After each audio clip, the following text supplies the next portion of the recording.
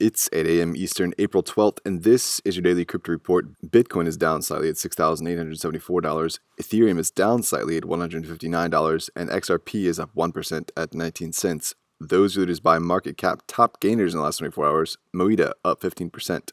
Today's headlines: a U.S. federal court is unsealing the indictment against OneCoin pyramid scheme co-founder Karl Sebastian Greenwood. Greenwood was charged with wire fraud, securities fraud, and money laundering, and was indicted in February of 2018. Greenwood worked to defraud investors into buying OneCoin packages which would mine OneCoins. Of course, there was no mining, and the real work was done by bringing new participants into the scheme. According to the court documents, he received over $1 billion of investor funds between 2014 and 2018. Well, CME Group and Bakkt saw Bitcoin futures fall sharply last month. CME's daily average volume dropped by over 50% to 242 million from February's 493 million.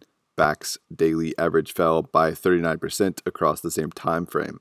Well, Block.one, the publisher of the EOS blockchain protocol, who has been a silent minority token holder who abstained from operating nodes on the EOS blockchain or voting, plans to begin staking and voting on EOS initiatives in May so they can ensure maximum network security and constructive participation, saying, "We anticipate that we will begin voting in May to help drive alignment and progress among the EOS community and lay the framework for how we engage with many public blockchains in the future."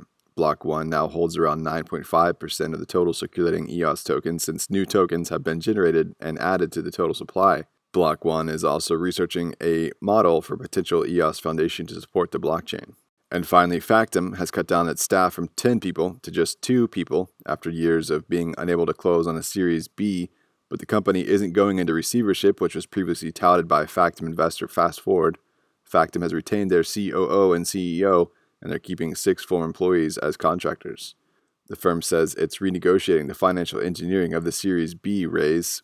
COO Jay Smith said the amount of control Fast Forward had in Factom was scaring off potential investors. Well, those are the headlines today. Visit us at dailycryptoreport.io for sources and links. Find us on social media, add us to your Alexa Flash briefing, and listen to us everywhere else you podcast under Daily Crypto Report.